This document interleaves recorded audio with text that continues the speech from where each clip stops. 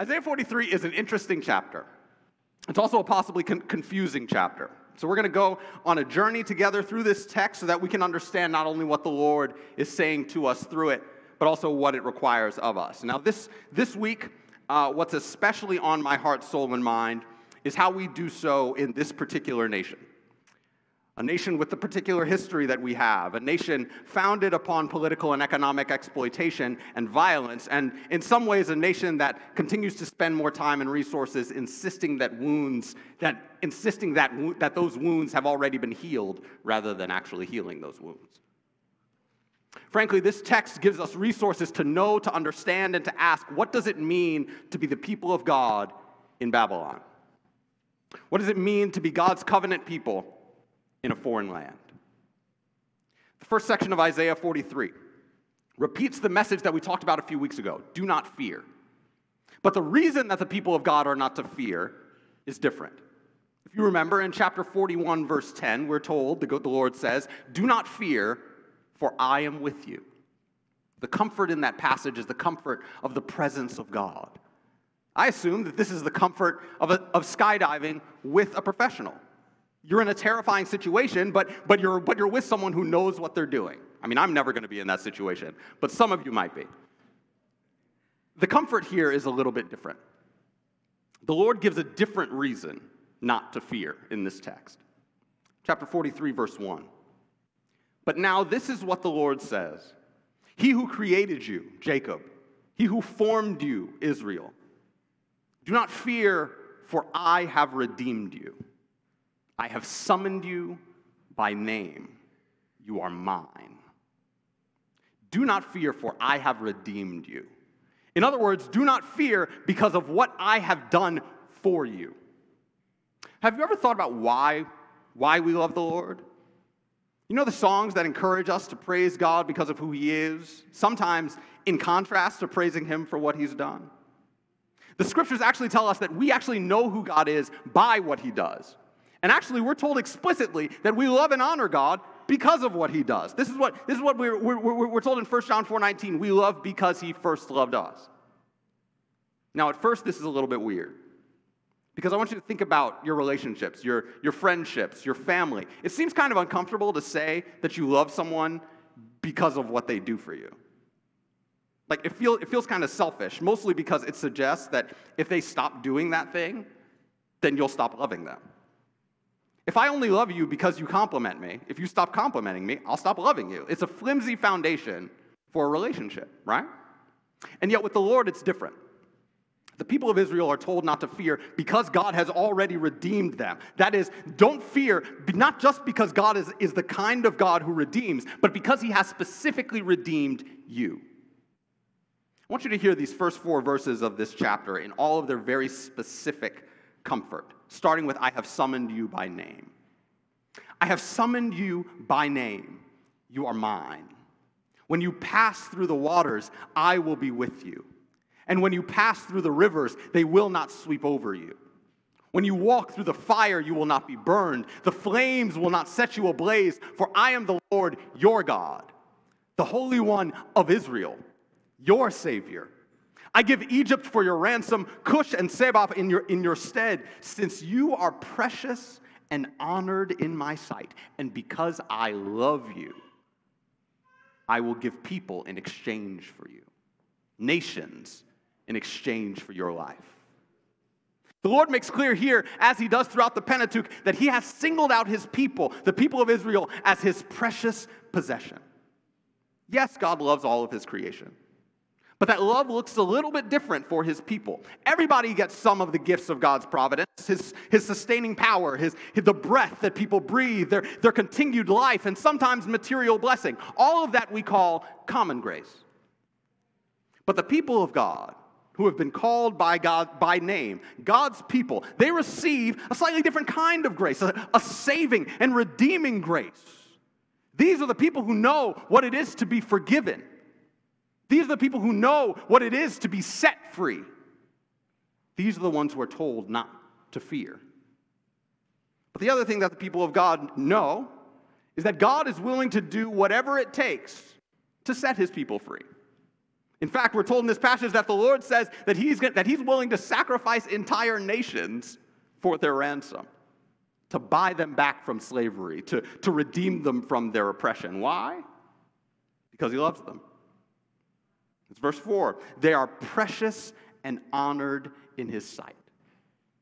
The Lord saves because the Lord loves.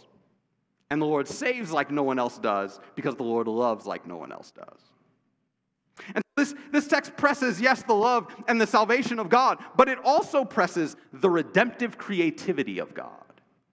This is the primary thrust of the passage that we just read, verses 16 to 21. This is what the Lord says. He who made a way through the sea, a path through the mighty waters, who drew out the chariots and horses, the army and reinforcements together, and they lay there, never to rise again, extinguished, snuffed out like a wick. I want to pause there for a moment, because the Lord is obviously recalling a very specific incident, an incident that the people of God are supposed to constantly remember. An event that cements the character of God in the minds of his people. The event that tells the people of God, who is this God? It's the Exodus. Remember? It's like he's telling the people, remember when the Lord brought you to the edge of the sea? And you didn't know where you were going to go, and he parted that sea, and you walked on dry land, pursued by the army of the enslaver, and what did the Lord do? He crashed the seas upon them to save you. Given that he's that kind of God, God says in verses 18 to 21, forget the former things, do not dwell on the past. See, I am doing a new thing. Now it springs up. Do you not perceive it? I'm making a way in the wilderness and streams in the wasteland. The wild animals honor me, the jackals and the owls, because I provide water in the wilderness and streams in the wasteland. To give drink to my people, my chosen, the people I formed for myself, that they may proclaim my praise. The God that we serve is eager to save in new ways.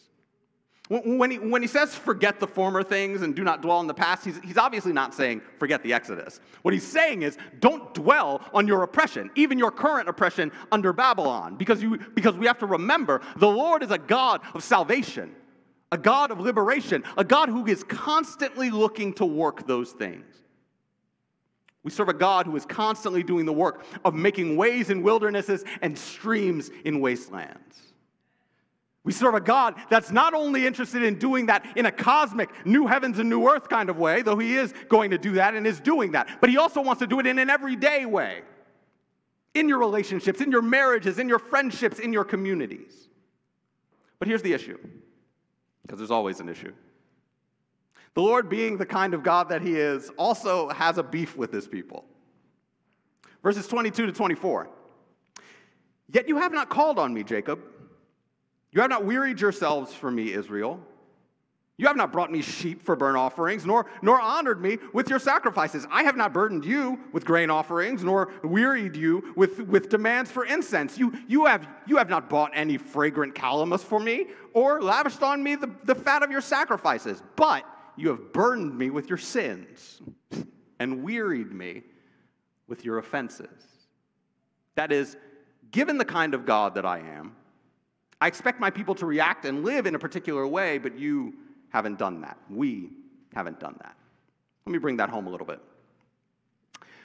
For the people of God in this passage, the primary act of God's salvation is the Exodus. That's what the scriptures constantly draw the minds of the people of God back to when they forget who they are and how they're supposed to live. For the Christian, the focus is on God's other primary act of liberation in human history, the cross and the resurrection of Jesus Christ. At the cross, God is in Christ reconciling all things to himself. And in both the Exodus and the cross and the resurrection, we have not only cosmos-defining events, but people-forming events. When God freed the people from slavery in Egypt, he made them a people. He bound them together with the common experience of being set free. And he gave them a law. He told them, you will be my people and I will be your God. He gave them a particular mandate. He told them, look, live as a distinct people. So you bear witness to the world that a society that's ruled by God has more joy, more peace, more power, and more justice than any other society. That's the way that the people of Israel were supposed to live. and yet they were unable and unwilling to do this very thing. And so, the Lord devised a plan for a different kind of people-forming event, to expand the people that he had already called. The Son of God took on flesh and did not see equality with God as an opportunity to be hoarded, but instead sought to share it. And so Jesus comes not only to preach and to heal, but to proclaim that the kingdom of God has come. That God will provide the resources for his people to live in the way that he commanded them to live. To proclaim that God is going to remove the obstacles to joy, the obstacles to peace, the obstacles to redeeming power. And so everyone who followed Jesus asked the same question: how? How is this possible? Rome is too big. My sickness is too debilitating. My relationships are too broken. And how does Jesus respond? He dies. A brutal and humiliating death. Can you imagine the disappointment? Can you imagine people used to God acting on their behalf in spectacular ways, expecting Jesus to do something crazy, and then he dies? Publicly? By crucifixion? Talk about embarrassing. But the people didn't realize, even though Jesus told them, that crucifixion is part one. That in order to be liberated, the oppressor needed to die. Death needed to be defeated. And the way that Jesus defeated death and sin and the devil was by exhausting and embarrassing them on the cross. That symbol of imperial power, dominance, and shame became the very thing that caused that empire of death to fall. Jesus triumphs on and through the cross. The Gospel of John even presses that if we're going to ask the question of where is Christ glorified, the answer is the cross. But the cross is not by itself the people-forming event. If anything, when we read the Gospels, the cross seems to break people apart. It seems to be a giant loss. The disciples go back to their former lives and they think that we've wasted our time and energy on this dude who just gave us false hope. And so Jesus does a new thing, the likes of which nobody had seen before. He got up from the dead. And the moment at which this very fact becomes mundane for the people of God is the moment that we fail to be the people that God has called us to be. We serve a Savior who died and came back. And this is the substance of our hope. Because if the Son of God can die and come back, he can do anything.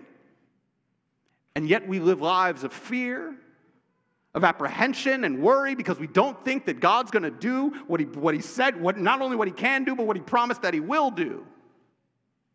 You may be facing a situation that you think is intractable, an obstacle that you think is too high, a relationship that perhaps has been a thorn in your side for years, or a particular struggle where there are days when you think things will never get better. And it is precisely in these moments when you and I need to be reminded of the kind of God that we serve. We serve a God of liberation, a God who not only sets people free, but who delights in setting people free. A God of all power, a God of great love, but most importantly, we serve a God who delights in making dead things come back to life. We serve a God who creatively creates, who looks at a barren wasteland and thinks, I'm going to make this teem with abundant life. Some of you may look at particular elements of your life and think, this is nothing but a barren, chaotic wasteland. And I encourage you to remember the God that we serve, a God of resurrection. As we speak, congregations around this nation are holding Celebrate America and God and Country services. Some of you may be familiar with churches that are eager to proclaim that this country is a Christian nation, and if it isn't now, there are people insistent on making it one. Desiree and I had a great week watching the 4-part documentary on the Duggar family, the 19 kids and counting folks, shiny, happy people. So one of the most disturbing parts of the documentary is where the cult that they're a part of has this specific program called the Joshua Generation. And its purpose is training Christian homeschool kids to join the highest levels of the American government.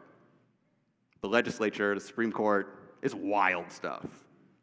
But it is not uncommon. Here's our heresy of the day. It's called dominionism. So common in some in some churches is this understanding that what Christians are supposed to do is embed themselves in the state to bring the kingdom of God to earth. Now let me be clear about something. That way of thinking is garbage. Yes, it's a strong word. Yes, you're going to think of all these exceptions. I want you to bracket those exceptions for a moment and consider this. You don't bring the kingdom of God to earth. Jesus already did it and is going to do it. The scriptures never command you to bring the kingdom. Jesus tells us that you, the church, are the kingdom, and he's going to bring the rest. The kingdom of God does not come through reform. It doesn't come through tinkering with world systems, through the influence of family, religion, education, media, entertainment, business, and government. If you don't know what those are called the 7 mountains in the 7 mountain mandate. The kingdom of God comes through cataclysm. It comes from the creation of new structures from below, structures of justice that we build among the body. See, July 4th is not our most important Independence Day. I mean, it's already not that for me because of the nation's insistence on maintaining chattel slavery while still claiming to be the land of the free. It's not a church holiday. So be patriotic, sure. Be thankful for the freedoms that we have in this country, even the freedoms that we fought for. But don't think that those freedoms are necessary for us to do what the Lord has called us to do. The people of God were called to be the people of God in Babylon. We have brothers and sisters around the globe who suffer under repressive and persecuting governments. Their distinctiveness is obviously a threat to those governments, and they face persecution because of it. But what about us? Is our distinct material love and support for one another a threat to the exploitative systems we find ourselves in? Is our insistence on brotherhood and sisterhood a threat to the systems of domination around us? Or are we good to blend in? None of the things that folks celebrate in the history of this country formed the people of God. And nothing they do or don't do can break apart the people of God. Because our day of liberation was the day of resurrection. When Jesus got up, ascended, and sent his Spirit, he gathered a people who, wherever they were, would bear witness to the world that there is no real ruling authority but the triune God. It's not often that confessional documents preach, but sometimes they do.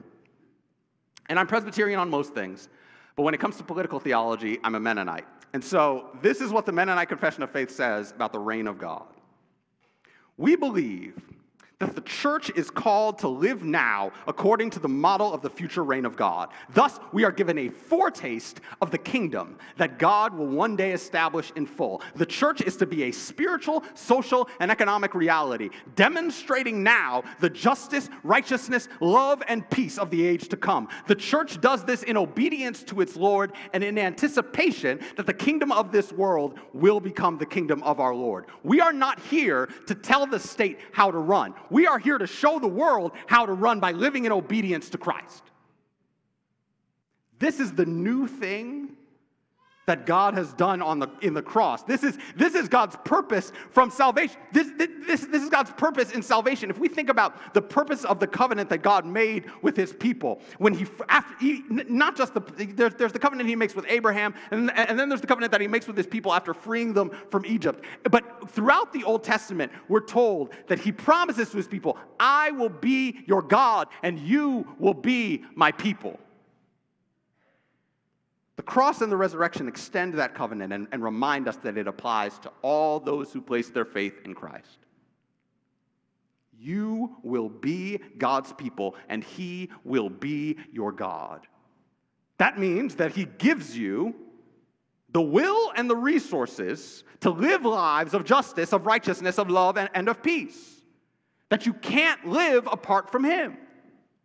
That, dear brother and dear sister, is the good news, that when you repent and believe, the Lord doesn't merely make you a new person. He does that. You are born again, but you're born again into a new family. You're born again into a new kind of society. And let me add one more thing to tie it even tighter. Isaiah 43:25 is a mind-blowing verse. I, even I, am he who blots out your transgressions for my own sake, and remembers your sins no more. For my own sake. The Lord forgives you for his sake. Yes, his forgiveness helps you. And yes, he does it because he loves you. But he also does it for him. What's he talking about? The Lord is drawing attention to the fact that God always keeps his promises. And so when he said that his people are going to be his people, and he said that he's going to be their God, he meant it.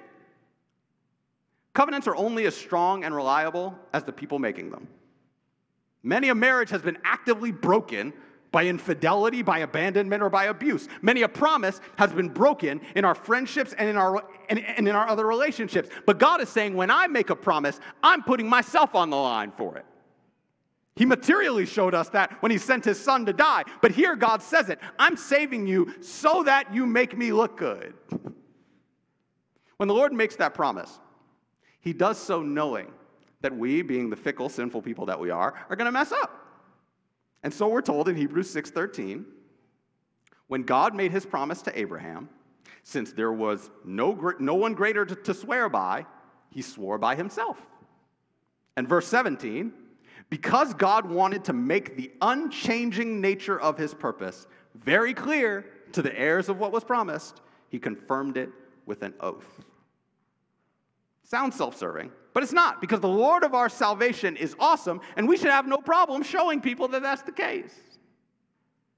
The Lord has one overarching intention for his people, dear brother and dear sister, that we would, by our love for one another, show the world the future to come and invite them to that future. To be a Christian, to be united to Christ, to be a repentant believer, indwelt by the Holy Spirit, is to be committed to the building of this new community and to expect the Lord to do what he's promised. So what can you do this week? Ask and expect the Lord to do new things. Ask him to do what he does best, to bring the dead back to life. And while you engage in that asking, live lives that reveal to your coworkers, to your family, to your friends and others how good the God you serve is. Your willingness, you and I, our willingness to look to one another's interests, or in other words, our willingness to love our neighbor, is going to be surprising to folks. But that's what the Lord calls us to do. Live lives in the confidence that the God that you serve is making all things new. And he's chosen to partner with you in doing that work. This isn't true because God's going to place you in a place of political power to change laws or whatever, but because he chooses to change the world through his people, the church. And you, as a member of that body, have the privilege and responsibility to build that body. A body of deep economic solidarity, a body of deep sacrificial love, and a body that draws its strength and its power from its head, Jesus Christ. Isaiah 43 is a specific word of comfort from God to his people. A word from a God who loves fiercely and without compromise. To Israel, he's saying that Babylon doesn't have the last word because God had the first word and every word to follow. We serve a God who's not only willing to give up everything, but who actually did so that you might live. It's a chapter that sometimes feels, I think, like a kind of whiplash back and forth, but it's because that's sometimes how real relationships go. And God has called you to be a part of this very real people. And so when you look to your right and you look to your left, don't just see men and women whom you happen to sit with today. See a brother or sister whom God fiercely loves. And go and live accordingly. Let's pray.